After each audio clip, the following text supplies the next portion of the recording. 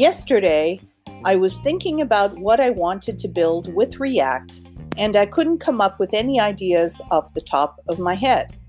But I knew there had to be some free APIs out there, other than the ones I already knew, that would be available to developers to use in their projects. After a bit of research and a miss or two, I came across a website called apilist.fun. It is a list of APIs for developers to use in their projects. Some are free without API keys, some are free with API keys, and some are premium with API keys. As I started browsing through the list, I immediately came up with ideas. But the API key business got me bugged. You can't use API keys in the front end. Even if you use a package like .env, the API key will render in the client or browser. In order to create live projects with React using an API with API keys, you have to have some kind of backend so that you can hide your keys there. I remember working on client-side applications some years ago and unwittingly adding free but restricted API keys in the script. One time, my key was revoked because someone else found the key and used it for themselves. The number of requests to the API exceeded the limit, and the key was disabled. That's when I learned that one should not expose one's API keys, and then I learned about packages like .env or creating my own env files. But these were all scenarios including a backend server. This is what I found on Stack Overflow. Doesn't the API key still end up in the bundle? Answer: even when you have your key, my_key, for example, as an environment variable in the script tag, it will get rendered on the page and will be visible. Generally, these are browser keys and are intended to be used on the client side. These can be restricted by providing HTTP referrer header in your request. More on the efficacy of securing these keys here.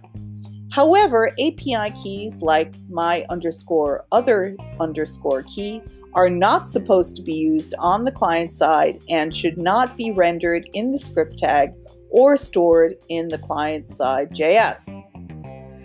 And then another question was, is there a canonic way of using API keys in a React app? Or is it up to the individual developer? And then the answer was, the canonical way to use a third-party API key is for your client-side app to send a request to your backend API. Your backend API then formats the request as per the third-party API, adds the key, and makes the call to the third-party API. Once it receives the response, it can either unpack it and translate it into domain objects which your front-end app would understand, or send the raw response back to the front-end app. In this way, the API key stays at the backend and is never sent to the client side. Even if you are just a front-end developer, for cases like this, you need to have some kind of backend as well. In my opinion, unless you are working on a team with defined roles in which both front-end and backend are clearly defined but available to each other, it is important to know at least the fundamentals of creating a backend that would serve your API key needs. The same goes for backend developers. Unless you are working on a team with defined roles in which both front-end and backend are clearly defined but available to each other, it is important to know at least the fundamentals of front-end development so you can render what is being created and stored in the backend to the front end. Today I came across a GitHub repository with a list of free APIs developers can use. Some of them require API keys, some of them use OAuth, but there is a fair number that require neither. I don't know how up to date the list is, but it is worth checking out. Another one I came across on GitHub is a gist from Aidan Feldman, one of the organizers of Hacker Hours. To view his list, which was updated very recently, please visit his gist on GitHub.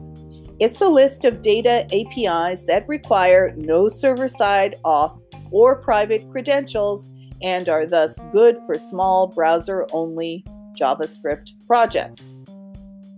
I will be embedding this episode of Plugging in the Holes along with the transcript in the form of a post on interglobalmedianetwork.com for your hearing and reading pleasure. I will be including the related resource links mentioned in the podcast, of course. Always do. Bye for now.